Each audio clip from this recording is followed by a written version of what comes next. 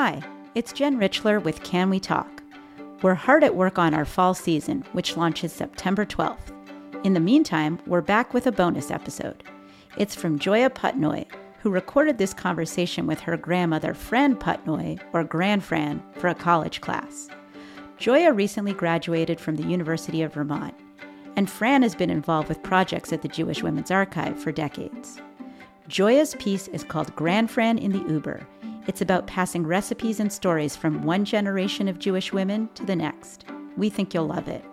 Here's Joia. I'm spending the afternoon with my Granfran. We're standing on a windy street in Lower Manhattan at the gates of Chinatown, waiting for a 6-person Uber. It's me and my sister, our partners, and our grandparents, Granfran and Papa Don. We've just enjoyed a dim sum feast, and now we are making our way to an art fair in Midtown. So I had an hour to kill because in the Shereth Israel Synagogue where your grandmother and grandfather, my mother and father got married, was literally across the street from where we were going to dinner. With Granfran, it always begins with a story. So a man opens the door and said, "You can take a tour, but you have to stay for the minyan." I said, "I have to stay for the minyan, but I'm not allowed to go to your minyan. I'm not counted." He said, "I'm sorry, you have to sit separately." So it didn't matter. I can't see and I can't hear, but I'm in this aura because I'm thinking in 1941, in September, my parents, in the middle of a raging war, in the middle of the Depression, are getting married in this elegant building by one of the finest rabbis in the world at the time, Rabbi DeSolo Poole. She grew up in Rockville Center, Long Island in the 1950s, the eldest daughter of 3. She was born to 2 newly minted Americans. Her mother, Evelyn, had immigrated to New York from Izmir, Turkey in 1920, and her father, Otto, arrived in New York in 1940 from Vienna, Austria, after fleeing Dachau. The fusing of her parents' identities created a powerful and dynamic individual, a Sephardic and Ashkenazi queen, clad with chunky jewelry and the best dance moves around. Hers is a story where fasulia and keftes share the table with bialys and smoked sturgeon. As we cross the street, Granfran explains that she had a unique upbringing. Because both of her parents were working arduously to earn a living, her Turkish grandmother, Victoria, took Granfran under her wing. So Otto's packing sardines. Victoria gives up her business in New York. She owned a fine lingerie store, and she made the underwear for some of the most prominent women in the world. Right, the one that's in your bedroom, right? With the hat. Well, not the hat, but the robe. The robe, not the robe, but the nightgown. The nightgown. Okay. Underneath the robe. The black nightgown. Okay. And so she was a fine designer and seamstress. And she said to my grandfather, "You're staying in New York. I'm going to take care of Frankie." That's what they called my grandma when she was growing up. And she's my full-time babysitter. Okay. And my father and mother go to work in the sardine cannery.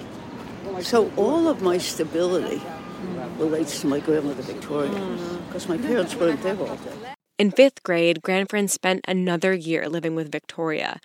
That's where she learned to eat and cook like a true Sephardi. Her kitchen was the size of a postage stamp. Oh, my God. Like your kitchen in Wellfleet. Yeah. Okay? Yeah. So you can imagine. What was one of the first things that she taught you how to cook? Well, first of all, my favorite treat was fresh hamburger that came right from the butcher that I ate raw by the pound. Oh, my God. How about in terms of, what recipes? So, like keftes. Yes. Right. Does that come from Turkey? Yes. Keftes, which are essentially large meatballs and tomato sauce, have been on every holiday table growing up. And fasulia. Of course. And a roast. Do you remember, the moments when you were learning how to cook? No, the way you don't remember them, right? Yeah. It's subliminal. Of course. But it's all there. But I do remember hating eggplant. Really? And she would make abunia, and I would say, "Grandfran." Wait, abunia? Abunia, the eggplant, the mushed eggplant. Yeah. Do you make that? I know. Do you make that? Oh, my God, yes. You never I don't taste think it. so. So for the same reason, I never ate it. You never ate it because eggplant is not one of the favorites of kids, right? Right. And she'd make this abonnia and she'd say, Frankie, it's the best thing I make. Why don't you eat it? And I say, I don't like eggplant, Grandma. Spanish rice, of course. I mean, in my blood. Yeah. And then she made the best chicken lemon soup. She always made the best artichokes in the world. Okay. How would she do them?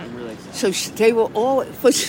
She would cut those artichokes to perfection, and she called them, oh my God, I'm blanking on the Ladino name. She was a phenomenal cook. I'm sure. And her sister was a better cook. She had her mom was Joia. Okay. So Joia was the grandmother to 7 siblings. Yeah, there were 7 siblings. There was my grandmother Victoria, then there was my Aunt Rosie, and then there was my Aunt Susie, and then there were all these boys.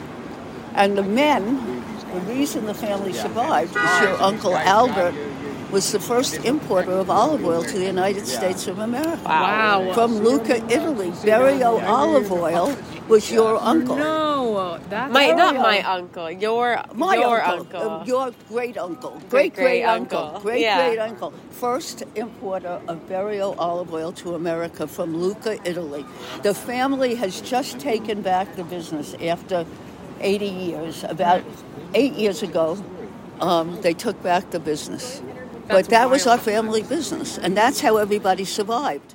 The olive oil story is news to me, and most likely needs to be fact-checked. But it's a testament to the magnitude of stories that Granfran carries within her. A few years ago, Granfran began committing the story to writing.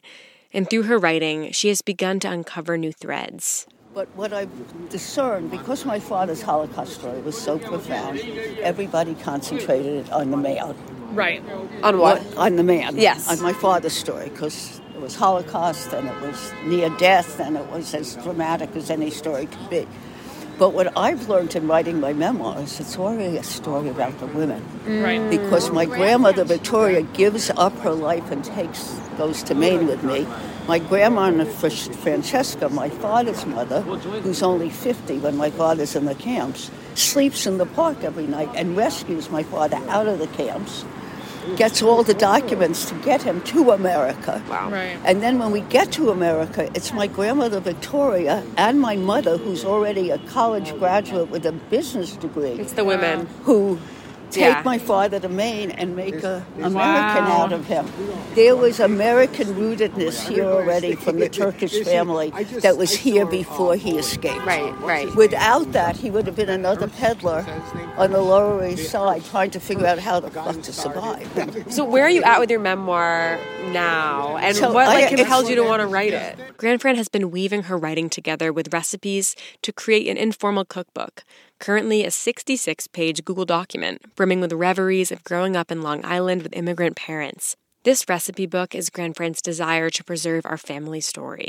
And I thought the best way to to do the cookbook would be to contextualize it in family stories.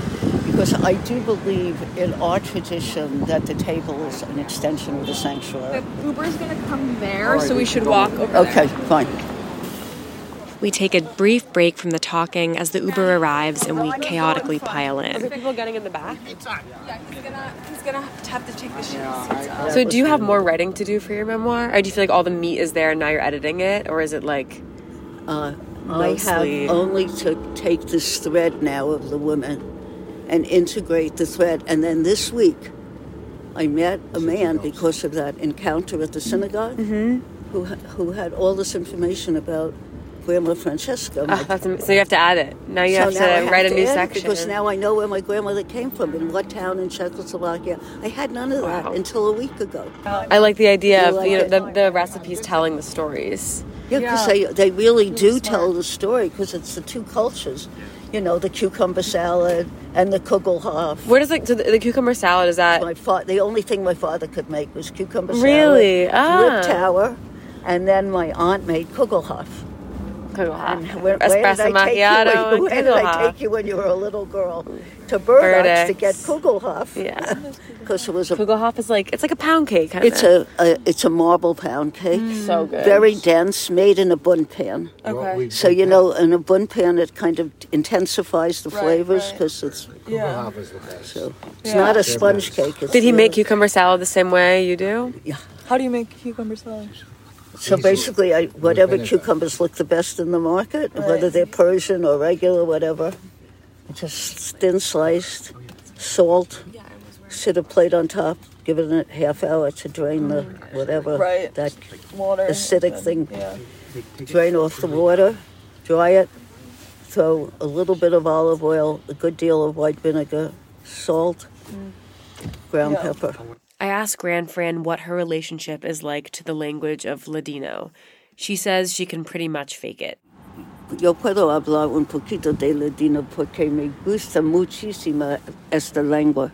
La lengua de mis padres, que fue muy importante cuando yo fui una joven persona. And every time I did something good, my grandmother would say, mashallah. And I'd say, what are you saying, Grandma? She said, that's just what we say, mashallah. So it took until 40 years later, my rabbi said to me, Fran, do you know that you're praising Allah? I said, what? He says, mashallah, prayers to Allah. So is your hope with the memoir, is it just for your, you're hoping that for we'll just have for it? You. Okay. For you and your sister. I've loved reading the parts so far, especially about the food. You and your sister and Will and Livy, that's who the memoir's for. So you have the recipes. It's really about wanting to keep that part of our culture alive, and that the table really was so important to our family. The volume of stories and recipes that live within Granfran outlast a 20-minute car ride. The more I attempt to untangle our complex family history, the more grateful I feel that Granfran is building the infrastructure for these memories to live beyond her life. She's a powerful well to draw from, a matriarch whose life was sculpted by the impacts of assimilation. I particularly found interest in the blend between her prominent Sephardic and Ashkenazi roots, and how the two clash. In her memoir, she writes, "The food presented another problem for those who gathered. Each country represented a different culinary tradition, albeit Jewish cooking as we would know it. The problem was always my mom, who grimaced as she watched the jellied carp be put in front of my father and his Viennese cousins and friends. The Spanish rice, which was set on the table to satisfy the Sephardic tradition of consuming rice on Passover, was no less a problem for my dad's cousins, who thought it was sacrilegious to eat rice on Pesach. Of course, since my living grandmother Victoria was the primary cook, her tradition reigned supreme, and all of our family learned to eat frittadas de pesa, huevos haminados, and a bevy of other Sephardic holiday foods. I love thinking about those moments, and although I have no sense of smell and cannot distinguish the aromas, I revel in the visual memory of these events. Just as every religion has a food culture, so does every family, and I personally feel indebted to the plates of kefte, Spanish rice, and cucumber salad that shape our family sanctuary. As long as the recipes abound, the stories will too, and I will continue to sustain them through cooking. If you want to try the cucumber salad that Granfran mentioned, here is a full recipe. First, begin by slicing 3 medium cucumbers using the thin blade of a Cuisinart. Then you should place them on a plate and sprinkle with kosher salt. Wait about 25 minutes for the cucumbers to weep. In the meantime, in a medium-sized bowl, whisk together 3 tablespoons of olive oil, 6 tablespoons of white vinegar, and 1 teaspoon of sugar. Then take the cucumbers in your hands and squeeze as much moisture out of them as you can. Then place the squeezed cucumbers in the bowl with the dressing. And voila, there you go, that's Granfran's cucumber salad. Thanks for joining us for this bonus episode of Can We Talk? This story was produced by Joia Putnoi, who's currently a newsroom intern at Vermont Public.